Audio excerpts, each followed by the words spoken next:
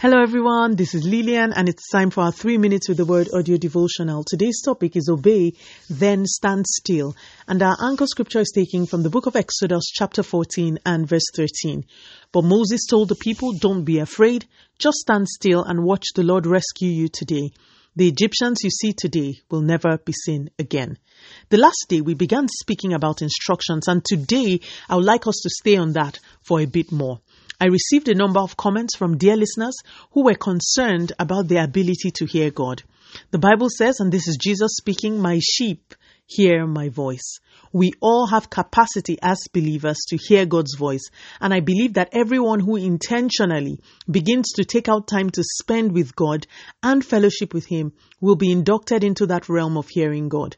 God speaks in diverse ways, but having a continued flow of speaking from God is time dependent. In the natural, you know people's voices because you have spent time with them. I can identify my husband's voice easily, for instance, because I have spent so much time with him. It is the same with God. Even though I am still a major work in progress with regards to hearing God, no one can convince me that God doesn't speak to me. It is impossible. But there is no shortcut. You must be intentional. You must spend time with God, and you must reflect on your encounters. Anyway, I digress. In today's episode, we hear Moses telling the people to not be afraid, but to stand still and see the salvation of God. I hear people quote this often as an encouragement to others. Stand still, they will say, and you will see the salvation of God. While that is all good and fine, we must remember that before our anchor scripture, which is verse 13, God gave an instruction. Turn back and go a certain way. The Israelites obeyed that instruction. It was on the basis of that obedience that they were qualified to stand still and see the salvation of God. My point is, with God, it isn't just about the presence of the instruction.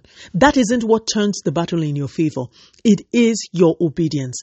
If God tells you not to travel to a certain place and you decide that you will travel but pray for God's guidance, have you obeyed? No, God's instructions require obedience to the letter. Do you remember Saul? Go to war, kill everyone. Saul went to war, killed everyone but the king and a few cattle. Ordinarily, what Saul did made sense. But because it wasn't absolute obedience, God recorded it as disobedience. It is only after your obedience is complete that you can stand still. Remember that your instruction may look nothing like your breakthrough.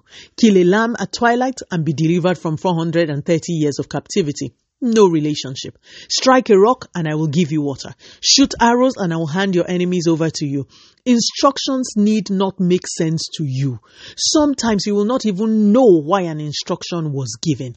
Do it anyway. Ladies and gentlemen, our God is in heaven and He does as He pleases. He is a prophetic, mysterious spirit, and it is in our best interest to be so submitted to Him that we do not question His instructions. For it is only after obedience that we can stand still and see the salvation of God. There are people listening to me this morning who no longer hear God because they have become serial disobeyers. May God help all of us. Let us pray. Father, in the name of Jesus, thank you for your word.